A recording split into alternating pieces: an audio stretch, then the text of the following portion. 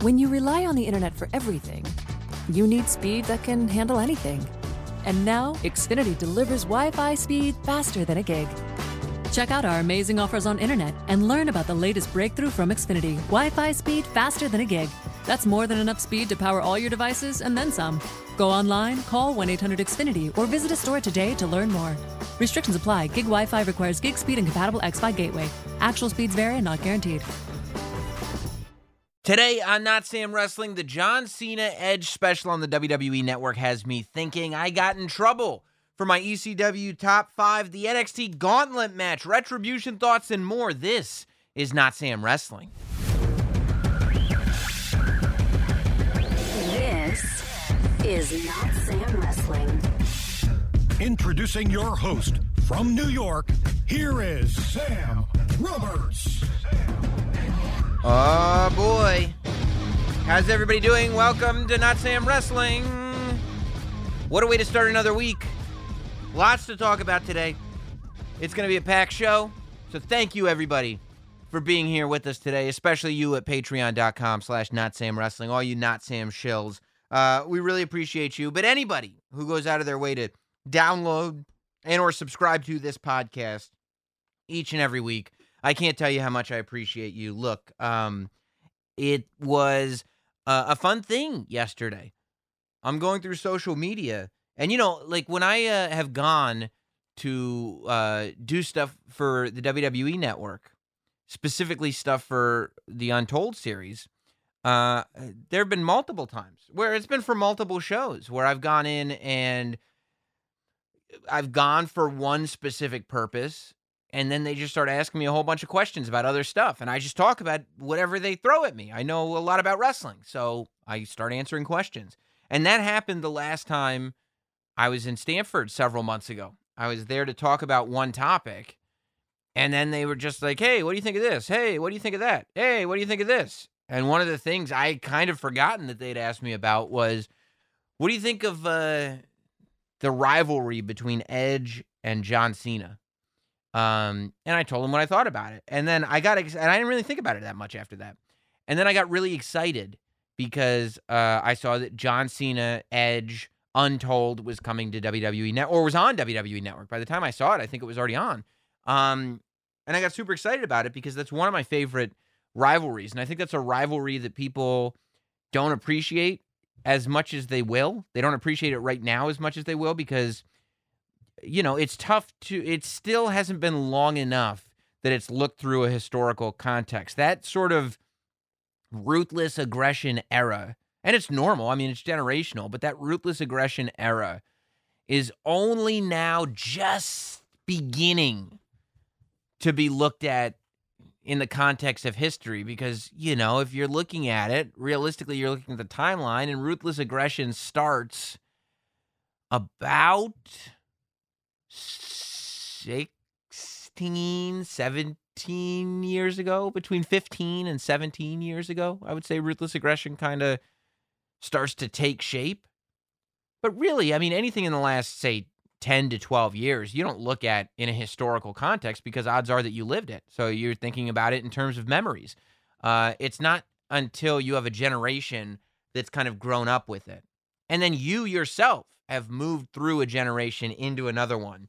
That you go, oh yeah, like for instance, once I'm out of college and into adult life, I'm thinking about the wrestling that I was watching in high school, which is when you start to appreciate the Attitude Era, and I think that the people who watched Ruthless Aggression in high school are now kind of starting to take shape as adults, and that's why Ruthless Aggression is starting to be looked at differently. But I was going through social media and I found out about it because they promoted it well. It was on the WWE's Instagram, WWE Network Instagram. John Cena posted a video of him talking about giving his father a hug after the TLC match with Edge. And then Edge posts this other video, this other preview clip. And I'm just watching it because I'm like, oh, cool. I'm looking forward to this thing. And John Cena talks a little bit about the thing with Edge. And then Edge talks a little bit about the thing with John Cena. And then my weirdo face pops up. And then John Cena Sr. talks about it. So I'm like, wait. You got John Cena, you got Edge, you got John Cena's dad. And then me? I didn't know I was on this thing. And I mean, the most you can ask for in life is to be used for one clip. There's like one Sam Roberts soundbite in the whole thing. But it made the trailer. And that's all you can ask for.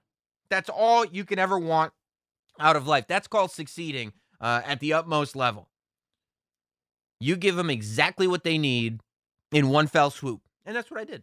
I feel like that's what I did. But I was so psyched to be anywhere near a part of that thing. It was like when they asked me to do the first after show for The Last Ride. I was ready to just enjoy The Last Ride. So to be anywhere near this stuff always kind of throws me for a loop just because I love it so much. And I'm the type of person, that's why, we're at episode 309 of this podcast, because I'm the type of person that I just want more. I'm a glutton when it comes to the things that I love.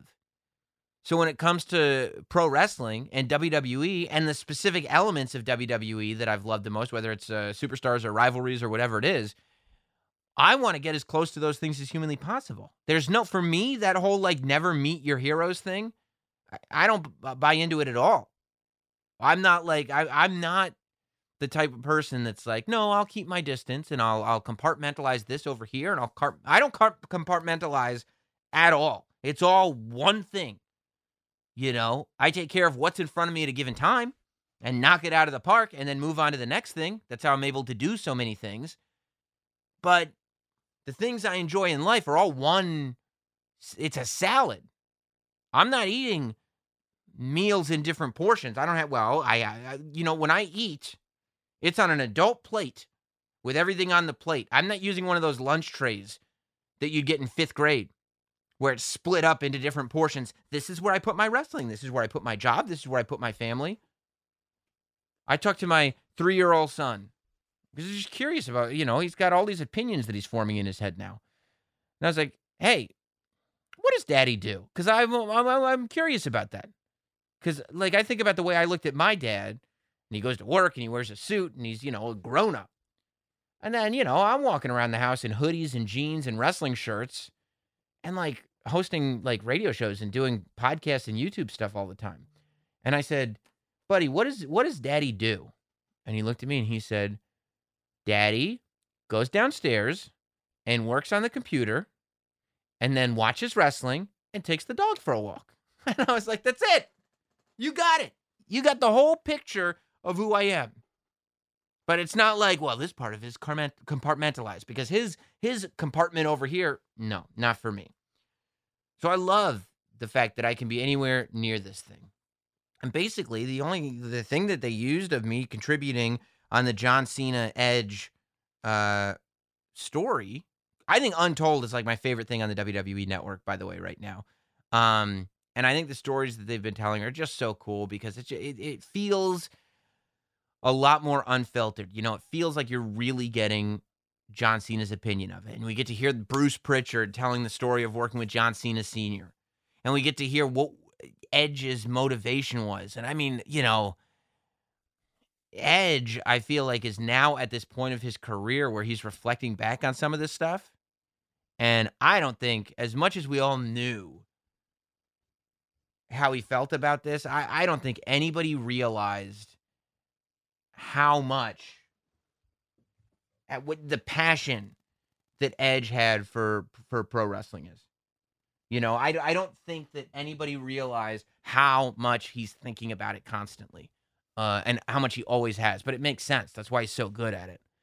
But the one thing that they used of me was basically, it was saying, number one, that this is the best rivalry John Cena ever had. And number two, and arguably Edge too, but I don't know. I'd have to do some thinking if it's Edge's best. To me, it's definitely John Cena's best. It's my favorite anyway. And number two, it was not just a rivalry of who's going to control the WWE going forward. It's what is that going to look like? Because realistically here, yes, Edge was a face of the Ruthless Aggression era, but Edge was Attitude Era. Through and through. I mean, the narrative of John Cena is that he came into the WWE and failed. That he looks at his first time, the beginning of his time in WWE, everything pre-Doctor of Thugonomics, as a failure, which I don't think is fair because it's not like he was ever released. I mean, maybe he had high expectations for himself that he didn't meet, and that's why he considers it a failure, which, arguably I could say is true. But realistically, I don't think it's a failure when you're taking some time to find your footing. Did he become the WWE champion within 6 months? No, but who has? I don't look at the original John Cena run as a failure as much as I do, okay, there's some potential here. Let's just see what happens. Because really, it wasn't that long. When you look at it, like by WrestleMania 19, he was the Doctor of Thugonomics. And he was on the kickoff show. He did a freestyle against Fabulous and Jay-Z cardboard cutouts, because I guess both were booked to do the show and then flaked out or something. But so he was on the pre-show of WrestleMania 19. Wasn't on the show, because he was just kind of starting this Doctor of Thugonomics thing. Then, by WrestleMania 20, he beats Big Show for the United States Championship in the opening match. By WrestleMania 21, he's becoming the WWE champion. So you do have a fairly quick acceleration. And after WrestleMania 21, it was guns blazing. After WrestleMania 21, we were off to the races. So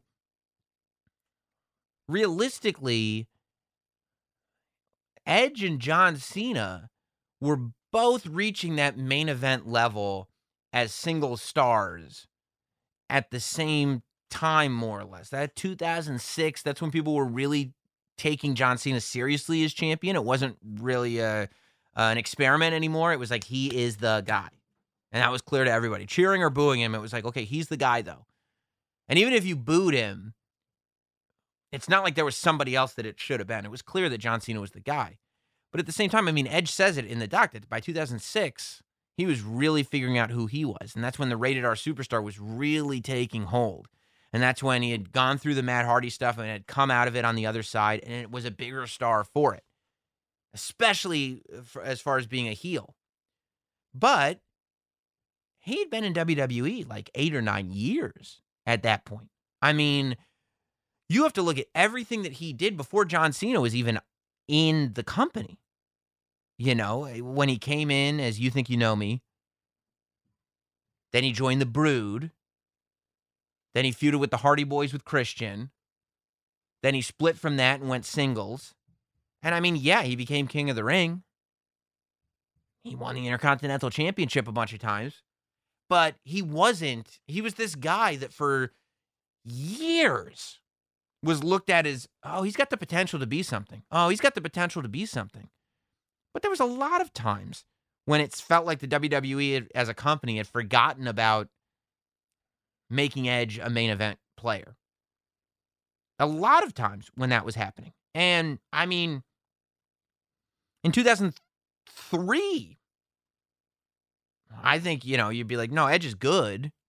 But, he's been here for as long as he's been here. I don't think he's going to be a main event level guy. I don't think he's going to be your top of the card guy. And he fought, and he got better, and he got better, and he reinvented himself. Then he reinvented himself again. Then he reinvented himself again. And while he was never not a company guy, I don't think he was ever looked at in WWE as a guy who won't make it. He was never looked at as a guy guaranteed to make it. And John Cena, while he wasn't cherry-picked from the beginning, he was one of those guys where it could have gone, John Cena's career could have looked a lot like Drew McIntyre. I mean, there's a lot of guys who come in and it looks like they're going to have the world by the balls, and then it just doesn't happen. And John Cena is one of those, could have been one of those guys. If the Doctor of Thugonomics hadn't worked, that would have been John Cena's story. But the Doctor of Thugonomics worked. I mean, let's not rewrite history here and act like John Cena wasn't extremely popular. I mean, when he won the U.S. title at WrestleMania 20, people loved John Cena. When Dr. Thugonomics hit hard, people loved it. And that's when things turned around for John Cena. But realistically, what was that? A couple of years in? A year in? Before it's like, oh, this is turning into something. And then a year after that, now you're cemented. This is something. Edge had to wait a lot longer than 2 years. And when he did, it was like Edge got here on his own. Edge had to prove to the world what his worth was. And it took a lot longer to do that than it did for John Cena. So I looked at it as, you know, I'm sure at one point in his career, Edge wanted to be Hulk Hogan. I don't think Edge started out in WWE wanting to be Roddy Piper. I think Edge, like anybody else who starts out, I mean, look, at WrestleMania 6, when Edge and Christian are in the audience in the Toronto Dome, they're wearing Hulkamania tank tops. Make no mistake about it. Edge, I believe, wanted to be Hulk Hogan. But he realized where he was best suited. And now, Edge isn't Hulk Hogan or Roddy Piper. Edge is Edge. Edge is special. But I think, you know, as I look at John Cena's rivalries, and people get matches and rivalries mixed up, because I think that the one thing that people point out, I go, Edge is definitely the best rivalry John Cena ever had. And the one hang up people have on that is they go, well, CM Punk is the best rivalry. And that's not true. CM Punk and John Cena is not the best rivalry. Any more than, like, you know, people say, well, Daniel Bryan and CM Punk, that's the best CM Punk rivalry. No, that might be the best match for CM Punk, but it's not the best rivalry. My favorite John Cena match of all time is, of course, Money in the Bank 2011. CM Punk versus John Cena, with CM Punk winning the title and then leaving. I mean, that, you know, there's nothing better than that. Money in the Bank 2011 might be the best, is on the list of the best WWE pay-per-views ever. That's the night that Daniel Bryan wins the briefcase. And you have this match, and I don't know that I've had the feelings that I had going into the CM Punk John Cena match at Money in the Bank since, where I'm sitting there going like, anything could happen here. I don't know how this is going to go. As a fan who's been watching as long as I've been watching, I don't know how this is going to go. And that happened with John Cena versus CM Punk.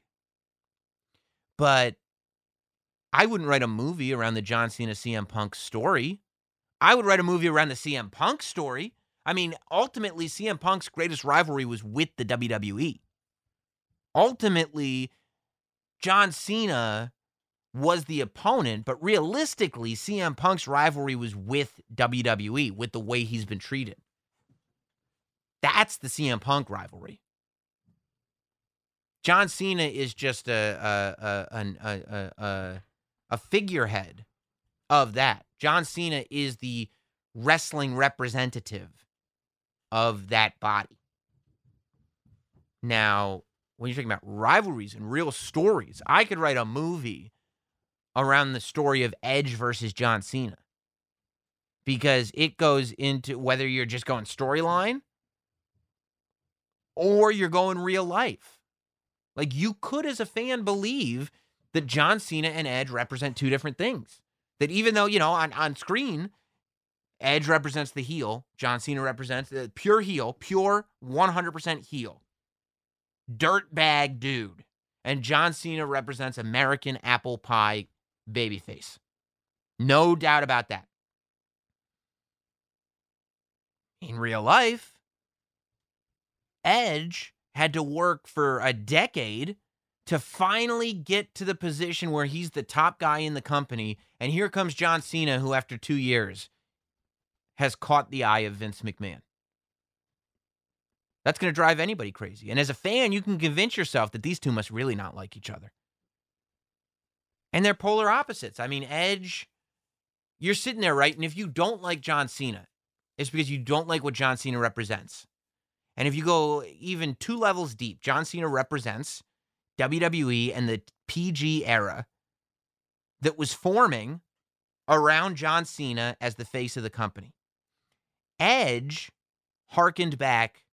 Edge was the Attitude Era holdout in Ruthless Aggression. When you look at Ruthless Aggression, you're looking at the end of the Attitude Era and the beginning of the PG era.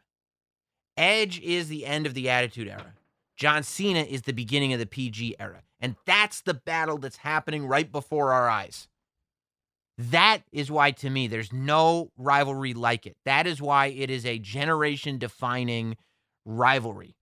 Once in a lifetime, Edge versus John Cena. Now, Cena's had a lot of other good rivalries. I think like John Cena and The Miz is a good rivalry just because, you know, The Miz as a heel character represents not working hard. He represents the opposites of hustle, loyalty, and respect. Mike Mizanin is a different story. I'm not talking about real life. I'm talking about the characters. The Miz is about shortcuts. The Miz is about cheating.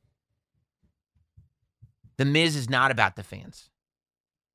The Miz is certainly not about loyalty, and The Miz has no respect for anybody. The Miz is a selfish guy. The Miz puts himself first. John Cena is hustle, loyalty, respect. He respects people. If he's got your back, he's got your back, and he's going to win through hard work. So, you know, as characters, it's a great juxtaposition. It's a great Superman, Lex Luthor relationship, and it's on the list of great John Cena rivalries, but it's not Edge and John Cena. Not even close. I mean, Edge and John Cena feels like a real battle of who is the top guy. The Miz and John Cena is like, The Miz is a great villain for the top guy to beat. And there's a big difference there. I think, you know, Randy Orton is a great John Cena rivalry. But that has more to do with two guys coming in around the same time. One, kind of a punk, snot-nosed, disrespectful, has family lineage in the business that may be helping him, and the other is this, you know, kid from West Newbury, Massachusetts that's just, you know, doing the work. It's a good rivalry, and it's one that has, it's very important. You could probably write a movie around that one for sure, because it's one that spans through generations. Like, that's a story that you could tell. If you ever got John Cena to wrestle one more match in WWE, you would at least consider Randy Orton as a possible opponent because, you know, you're talking about two guys that would have met early in their careers, in the middle of their careers, and then at the peak of their careers as two of the biggest names in wrestling. Let's really find out who's better. So that's a good rivalry. I put that in, it's probably top 3 for John Cena. You know, Brock is more matches than rivalry. I don't think the John Cena Brock Lesnar rivalry is a real rivalry. I think it's on the list of great John Cena matches, and not the first Extreme Rules match. I mean the Suplex City bitch match, where John Cena just sells and sells and sells the entire match. I mean, but that's more of an important match because it made Brock Lesnar. So, you know, I don't really consider that, you know, part of it. And the only other one is The Rock. But there's just something like that I would still put as a match. You told the story for a year. It was the best build-up. You could argue that the John Cena Rock build-up, I don't know if I would put it on Hogan Sting level, but the John Cena Rock build-up was probably the best build-up to a John Cena match ever. It made John Cena into a bigger superstar for sure. And I'm talking about the first one. Second one was cool, but like the first one where it was like, we're shooting from the hip now, boys. That was cool. I think Roman Reigns is on that list of rivalries too, but with Roman, it was more like, we know this is a passing of the torch. Like, we know what we're watching here. We're not, there was something that wasn't quite poetic or romantic about that, you know? You're not seeing, like, the John Cena Rock one was important because it's John Cena's opportunity to be that guy on that level, and The Rock doesn't want to give it to him. And it doesn't seem like he's going to give it to him. John Cena and Roman Reigns, like, yeah, it got hostile for a second, but at no point did you feel like John's not going to pass the torch to Roman. Rock and John Cena, you felt like Rock didn't want to give it to him and didn't take him seriously. And that's what made that compelling. But again, that's a match. For me, I don't think any of it compares to Edge and John Cena. I mean, you can email me, notsamewrestling@gmail.com if you disagree, but I just don't. I don't think it does. And, you know, because for Edge and John Cena, as much as like the TLC match is the match, there really isn't one that's the match. I don't think of Edge and John Cena in terms of one match. I think of it in terms of a story. And that's how you know you've got a great rivalry, you know, and something that never really ends and never really ended. You know, I still wouldn't consider them friends from a canon perspective, from a storyline perspective. So that's why for me, that's far and away the best. John Cena and Edge. Speaking of top 5 lists, WWE on Fox put out a tweet, and they're always good for WWE on Fox knows how to get, they know a little word called engagement. WWE on Fox, whoever runs that Twitter account understands how to get engagement because they will just come up with some weird non sequitur question that will really get the internet talking. Tommy Dreamer was trending on Twitter over the weekend because of this question, which anything that gets Tommy Dreamer trending on Twitter, I'm for it. But the question that was posed to the internet was, who are the top 5 superstars in ECW history? And I posted my top 5 list, and I believe my top 5 list is beyond reproach. I believe that every member of the list is inarguable. You can put them in whatever order you want. I'm not going to argue order so much. It's just I believe my top 5 list is inarguable.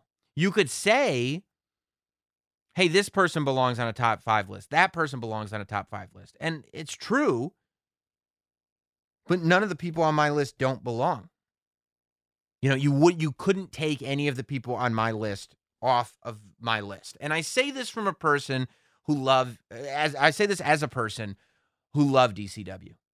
I say this as a person who watched ECW on the Madison Square Garden Network Saturdays at 1 a.m. I say this as a person who ordered every ECW pay-per-view on pay-per-view. I say this as a person whose favorite episode of Monday Night Raw for years, and maybe to this day, took place in February of 1997 when ECW invaded the Manhattan Center for no particular reason. They were just invited, and WWE let them show their goods. I say this as a person who was wearing a BWO shirt in the audience of SummerSlam 97. I say this as a person who went to the stores hunting for the first series of ECW action figures, as a person who went to shows and filled out the RF video pre-order form so I could get the fan cam VHS, and it would only take 18 weeks. But I could get the VHS of the fan cam of the show that I went to. As a person who, still to this day at my parents' house, I have a collection of the ECW master tapes that you got through mail order, and it was probably Paul Heyman himself, or maybe Tommy Dreamer himself, using tape to put the labels on. I mean, if you love ECW and you found out about it later in life, that's cool. If you found it on the WWE network and now you're watching it and you're like, yeah, I became an ECW fan, that's cool. Totally fine. But I won't allow you to critique my top 5 list if that's you. If you weren't there as an ECW fan in 97, 96, 97, 98, 99, beginning of 99, like 1 month in 99,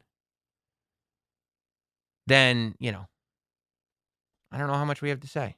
Was it 99 or 2000? I don't know. Point is, I come from a very educated perspective. And this is my top 5 list. Number 1 on my ECW greatest of all time is, and by the way, also very, very important, only using wrestlers, meaning no Joey Styles, no Paul Heyman, no Joel Gertner, No Bill Alfonso, no Francine, no Beulah, no Kimono Wanalea. Only in-ring competitors. No managers, no announcers, no authority figures, nobody. Okay, so no Todd Gordon, none of that. Because it complicates things. I mean, you could easily make an argument that, of course, there's no ECW without Paul Heyman. So if Paul Heyman's not on your list, it wouldn't make any sense. You could easily make an argument that Joey Styles belongs on there. Maybe you watched in the TNN era and you're all about Cyrus the Virus. I don't know what to tell you, but it complicates things too much. We're sticking to wrestlers. And we're not going with, well, he was also doing this behind the scenes, because that's neither here nor there. That's hearsay. Okay? That's not, as a fan, you don't know that way. Like, as a fan, we know now because he talked about it on my podcast. He talked about it here. The Bubba Ray Dudley was sitting there booking buildings for ECW. That's great to know now. But then when you're watching ECW as a kid, you don't think Bubba Ray Dudley is sitting there going like, we want the Viking Hall. You don't think that's happening.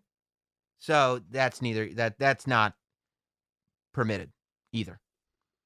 Number one's Tommy Dreamer, of course. Tommy Dreamer, the heart and soul of ECW. You know, he was there from the beginning to the end. Like, I didn't see anyone's top 5 list that Tommy Dreamer wasn't on. If it was, I couldn't take it seriously. Tommy Dreamer was the John Cena of ECW. Tommy Dreamer was the hero. Tommy Dreamer was the guy. And there's no getting around Tommy Dreamer. He's the Hulk Hogan of ECW. You know, the ultimate babyface. Always there to put somebody over. Always a main event guy. Like, you know, I don't even know. There's no... If I have to sit here and justify why Tommy Dreamer is number 1 on my list, then you probably have never seen an ECW show in your life. This is where we start to get into the mud. This is where we start to get controversial. Number 2 for me is Sabu. Sabu is on this list because something that's very important about ECW was when you watch, to this day, when you watch WWE, you don't see an arena full of people wearing WWE shirts. You see people wearing a Roman Reigns shirt. You see people wearing a John Cena shirt. You know, you see people wearing a Liv Morgan shirt. You see people wearing shirts of their favorite superstars. New Day shirts. You know, the top-selling shirt ever is the Austin 316 shirt, the Hulkamania shirt, whatever. You would turn on WCW. You'd see NWO shirts. You'd see DDP shirts, Sting shirts, Goldberg shirts. ECW, the number 1 selling shirt in ECW is the ECF&W shirt. When you look at an ECW crowd, they're all wearing ECW shirts. Because the ECW is more of a team mentality in wrestling than there has ever been and there will ever be. Every person on the ECW roster was there to represent ECW. The goal of each performer was for ECW to win. And that's very important as we look at this top 5. You know, I mean, Tommy Dreamer literally is wrestling in an ECW shirt every time he goes out there, right? Tommy Dreamer's call to action is ECF&W before he drops you with a DDT or the Dreamer Driver. Or hit you with that sign that we thought was Oak Tag, but really is a stop sign under it. So number 2 is Sabu. And Sabu is, to me, one of the most important people in the history of ECW. Because Sabu is one of the first superstars in ECW to differentiate the product, right? ECW, what made them different was that they were nuts. You know, you're talking about like 95, 96, when wrestling is cartoons. You got one promotion over here trying to main event Bret Hart against a dentist, and the other promotion over here is trying to main event Hulk Hogan versus the Dungeon of Doom or Zeus 10 years after No Holds Barred even came out. And then over on the other end, you have a promotion that is so crazy, you think it's real. You think it's real fighting. And Sabu is the character that really made that style famous more so than anybody else. You believe to the point, and we were talking about Sabu with Ryan from WrestleBotch on the show a couple weeks ago, that when Sabu would mess something up, you wouldn't even be like, whoa, Sabu messed up. You'd be like, that's just Sabu. He's completely unpredictable. He's making it up as he goes, and he's doing this for real. Sabu was the one that popularized the table. Sabu brought that style that was going on in Japan, that deathmatch style, and brought it over to America and brought it over to ECW. There was no wrestler in America that was wrestling like Sabu. And he was legitimate. You looked at him. He had the scars across his chest. His pants would get torn up by barbed wire. This guy was not a joke. Sabu was a guy that you could be a 40-year-old man. And if you saw Sabu in the parking lot, you wouldn't approach him. Sabu had the energy of the original Sheik, where you thought what you were seeing was real with him. And you thought what he was doing was so nuts that they can't allow this on television. They can't allow this in a building. You can't be doing this stuff. This has to be illegal. This is assault or something like that. I don't know what this crazy guy's going to do next. That's the energy that Sabu brought. And that's the energy that made ECW for a period of time. You know? I mean, when WCW first wanted to inject, WCW did an amazing job. WCW wanted to create a show with Nitro that would not be like prototypical WWE wrestling. They wanted to take elements of wrestling everywhere else and put it on their show. And the Cruiserweight division was all about that, injecting lucha into American wrestling. And they did an amazing job with that. But they clearly also wanted to take the energy that ECW brought and put it on their show. And how did they do that? They got Sabu over.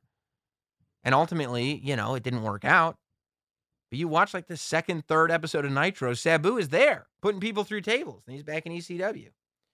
So that for me is why Sabu is irreplaceable to the legacy of ECW. Number 3 on the list is actually Sabu's partner, and that's Rob Van Dam. Now, Rob Van Dam,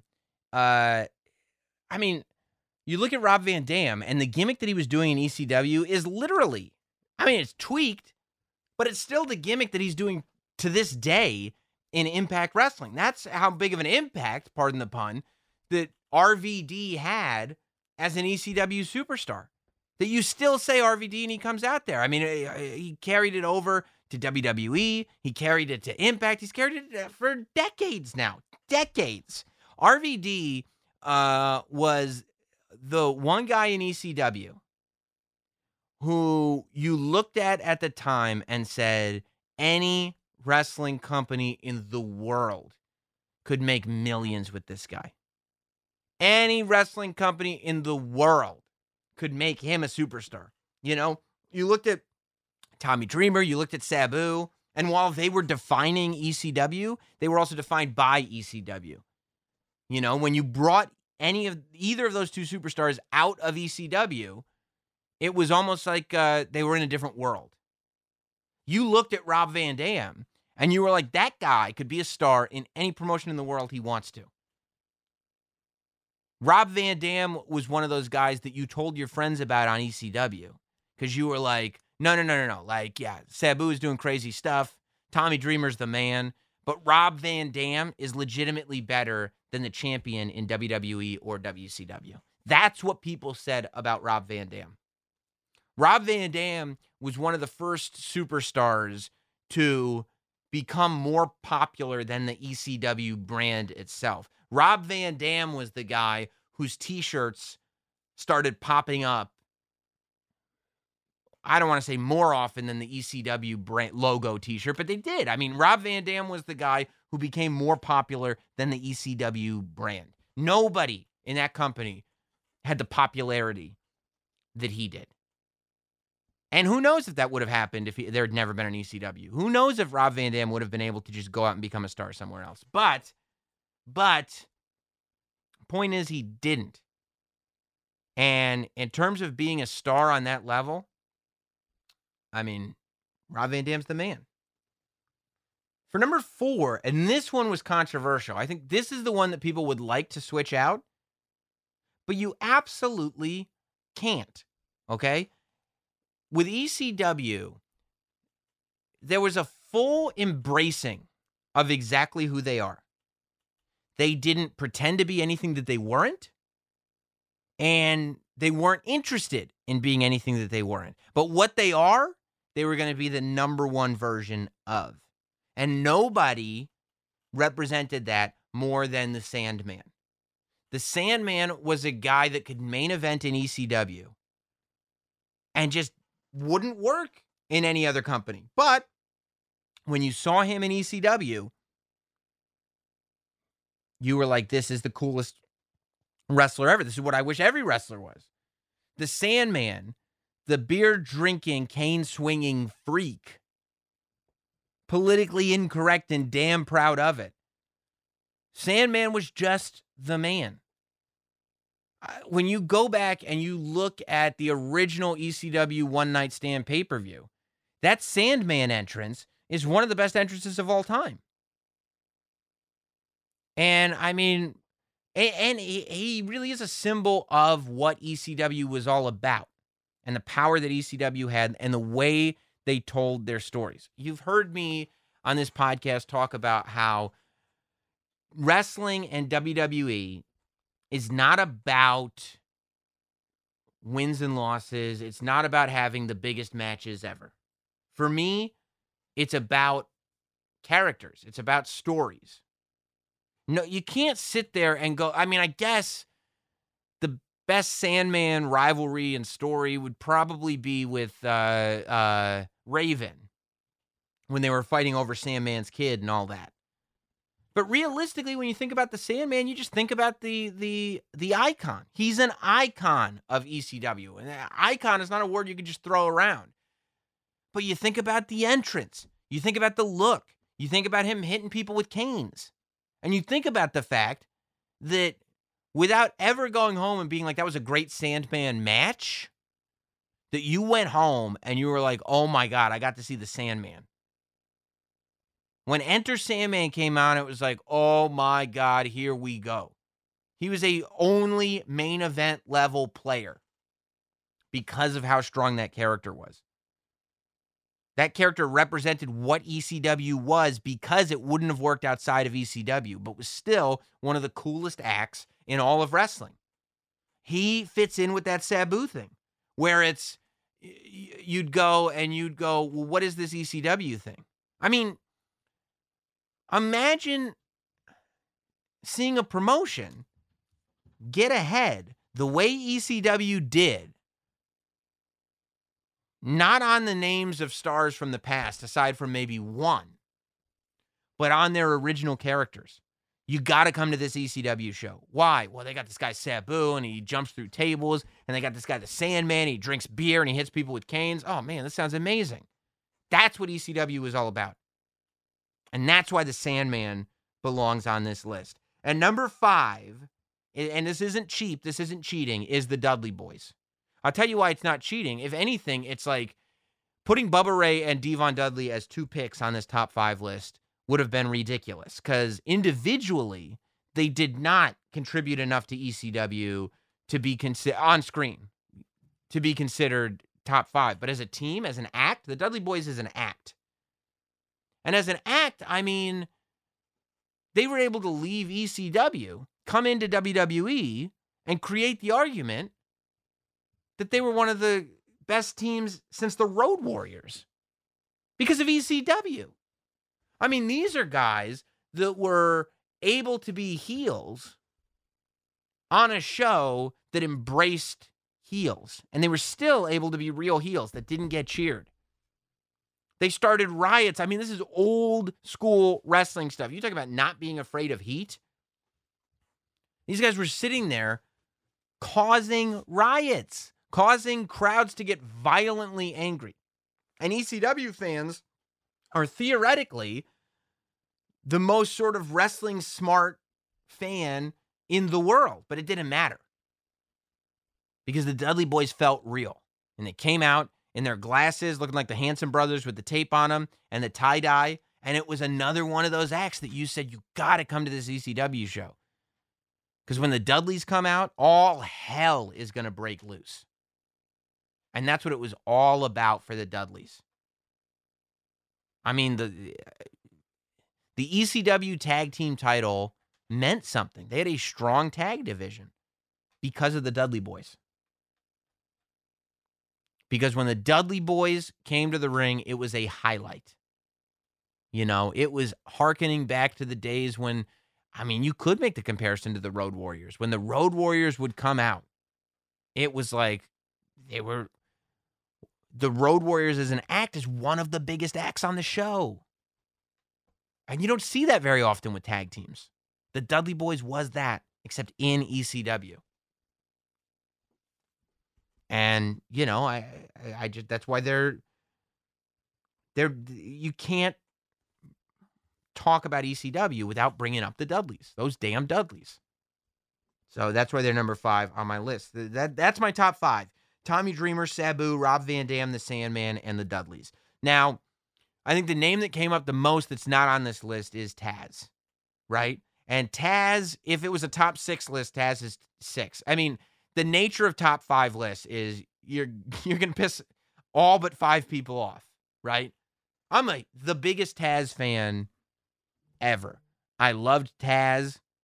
When I found out the mood was about to change and he was coming to WWE, I was freaking out. I thought he was the man. And he's one of the biggest stars ECW ever put out. But I don't think that Taz symbolized ECW as much as Taz symbolized Taz. Now, that's not a shot at all. If anything, it was because Taz was able to turn himself into such a main event level talent that it didn't feel like he was there to wave the flag of ECW. The character, of course, not the person. On screen, it didn't feel like Taz was there to wave the flag of ECW. It felt like Taz was there to wave the flag of Team Taz Dojo, you know? And in real life, there was no ECW without Taz. Taz was designing the T-shirts. Taz was running the school. Like, you know, the importance of Taz to ECW cannot be understated. But in terms of the character itself, the title run that Taz had as the ECW champion and as the ECW TV champion, forever. But I just don't think that he's as synonymous with ECW as these other 5 acts are. I think Tommy Dreamer, Sabu, Rob Van Dam, Sandman, Dudleys. Those 5 acts, when you think of ECW, you think of them. When you think of them, you think of ECW. I think when I say Taz, you think of Taz's whole career. You think of everything that Taz has done. And that's not to say these other 5 guys haven't accomplished just as much. But I don't know. There's just something about Taz where you think about his commentary run. You think about everything he did with not only WWE, but then with Impact. You think about everything Taz has done. Taz feels like goes beyond just ECW. ECW feels like a part of Taz's career. Whereas ECW feels like these other guys they define ECW. I don't know if I'm saying that right, but that's how I'm feeling. I think the franchise Shane Douglas came up a lot, but the reason for me, and Shane Douglas would make a top 10 easily, but the reason for me that Shane Douglas didn't make my top 5 list was because realistically, I mean, you know, after 97, sometime in 98, that was kind of it. All these other people were at least in and out for a little bit longer, but, you know, I think Shane Douglas was crucial to the first half of ECW, to the beginning of ECW, to the building of ECW. But I could put Shane Douglas in a top 5 all-time of ECW. Shane Douglas again. Yeah. You know, you certainly associate him with ECW, but I don't think that when you say, hey, you got to go see this ECW show, I think, you know, you franchise is obviously a main event level guy, but it's not what makes ECW special. These 5 are what makes ECW special to me. New Jack makes ECW special. Yes. And he's a top 10 guy too, but I just don't think he ever quite hit that level of these other 5. Raven could easily be on a list like this. But again, Raven did his time, but he missed a bunch, you know? That gap that he was gone for to me, and then I don't know. I feel like it made it so that he went and did Raven in WCW. I think that when I say Raven, some people might think of ECW. Some people think of WCW. I mean, I think Mikey Whipwreck is somebody who you talk about as an ECW all-timer. I think the Eliminators, when you talk about tag teams, you can't go wrong with the Eliminators. Mike Awesome, Masato Tanaka, 2 names that, you know, you talk about Shane Douglas in that first half of ECW, that second half of ECW, all about Mike Awesome and Masato Tanaka. Post-Taz, it's all about Mike Awesome and Masato Tanaka. But again, I don't think there was enough time there. And then, of course, and this was the name. This might be my number 6. Taz. I had to struggle with whether or not I put Taz on my top 5.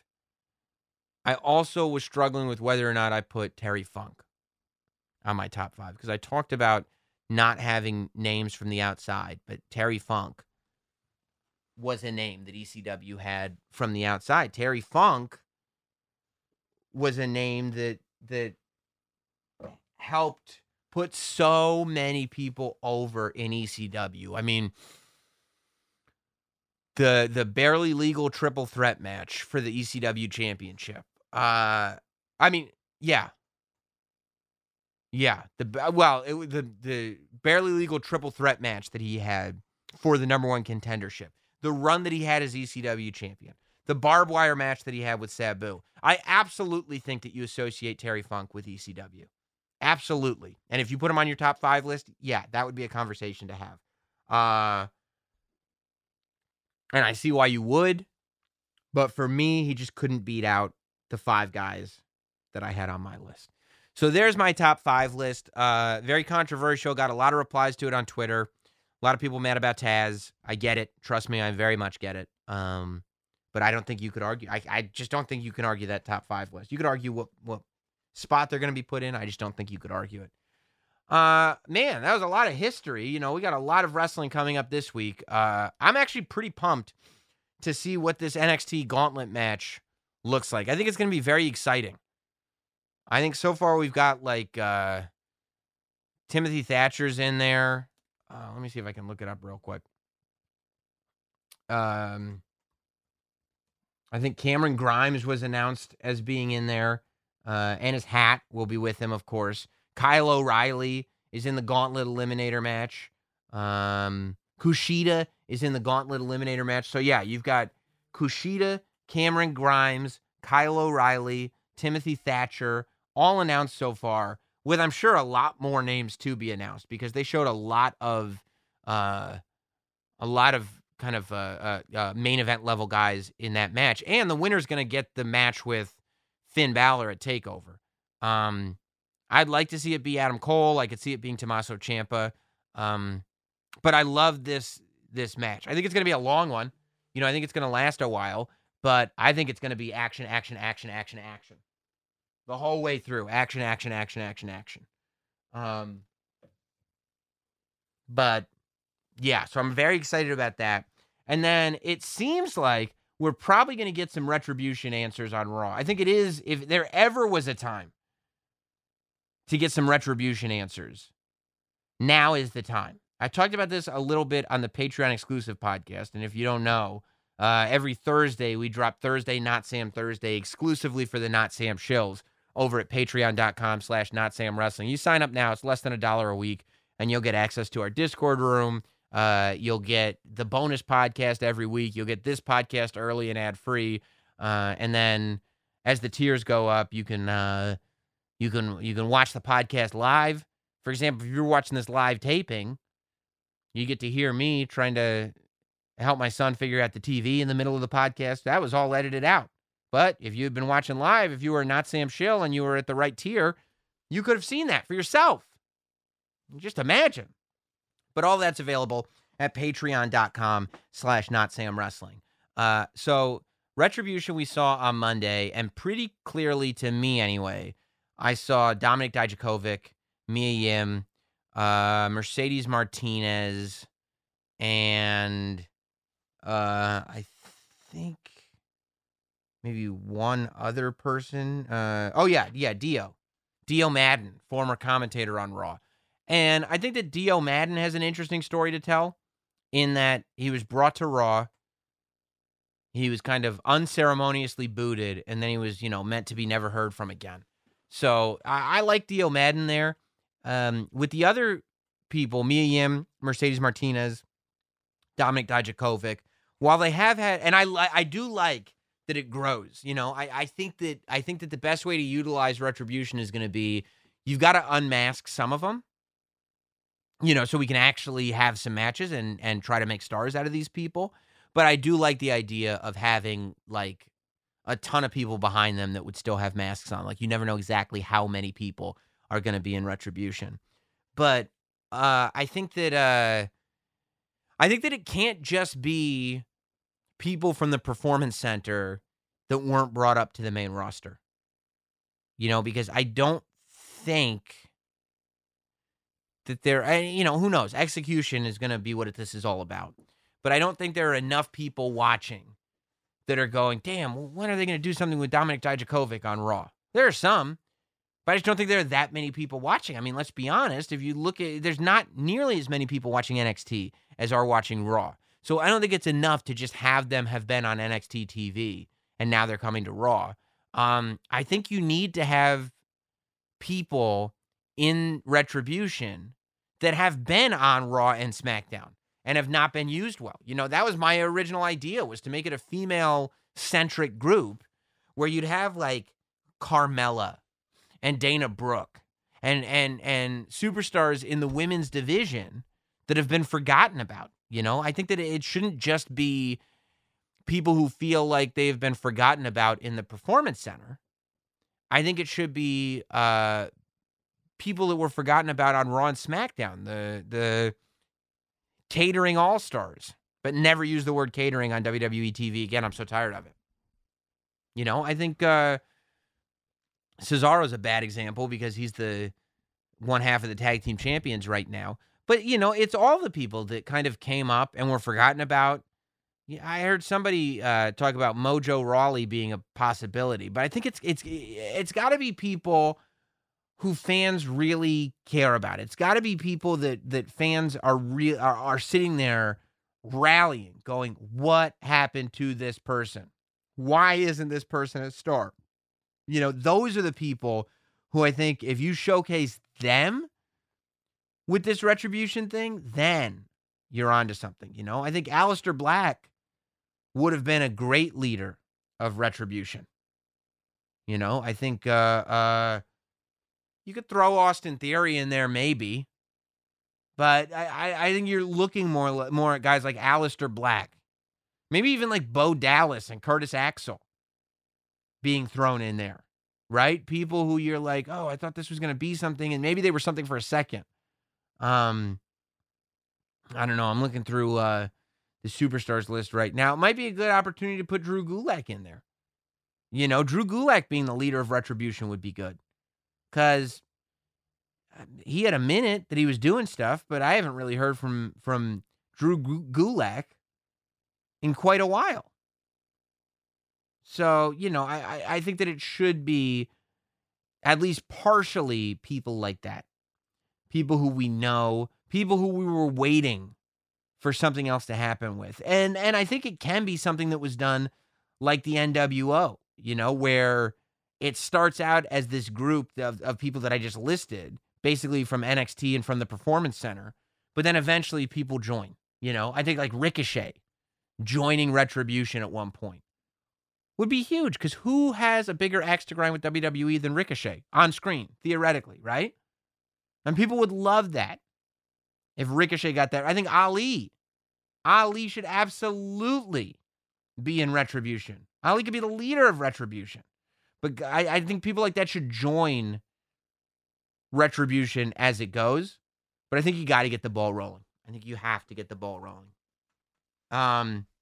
Oh, and then before we go, there was rumors that Melina was coming back to WWE. I saw that over the weekend. I don't know if that's true or not, but if she is, I wouldn't be shocked. I was thinking about it. I wouldn't be shocked to see Andrade and Angel Garza get back on the same page without Zelina and introduce Melina as their new manager. That wouldn't surprise me. That wouldn't shock me at all.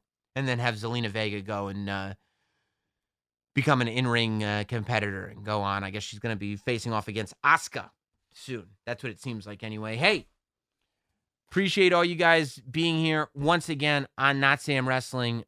You're all great. Make sure that you check out the Patreon, patreon.com/NotSamWrestling. The YouTube page, youtube.com/NotSamWrestling.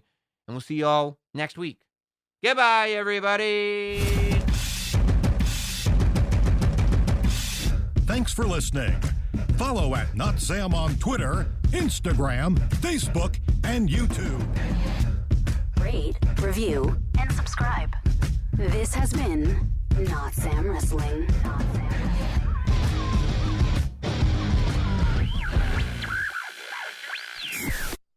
At ADP, we work with more than 860,000 companies worldwide.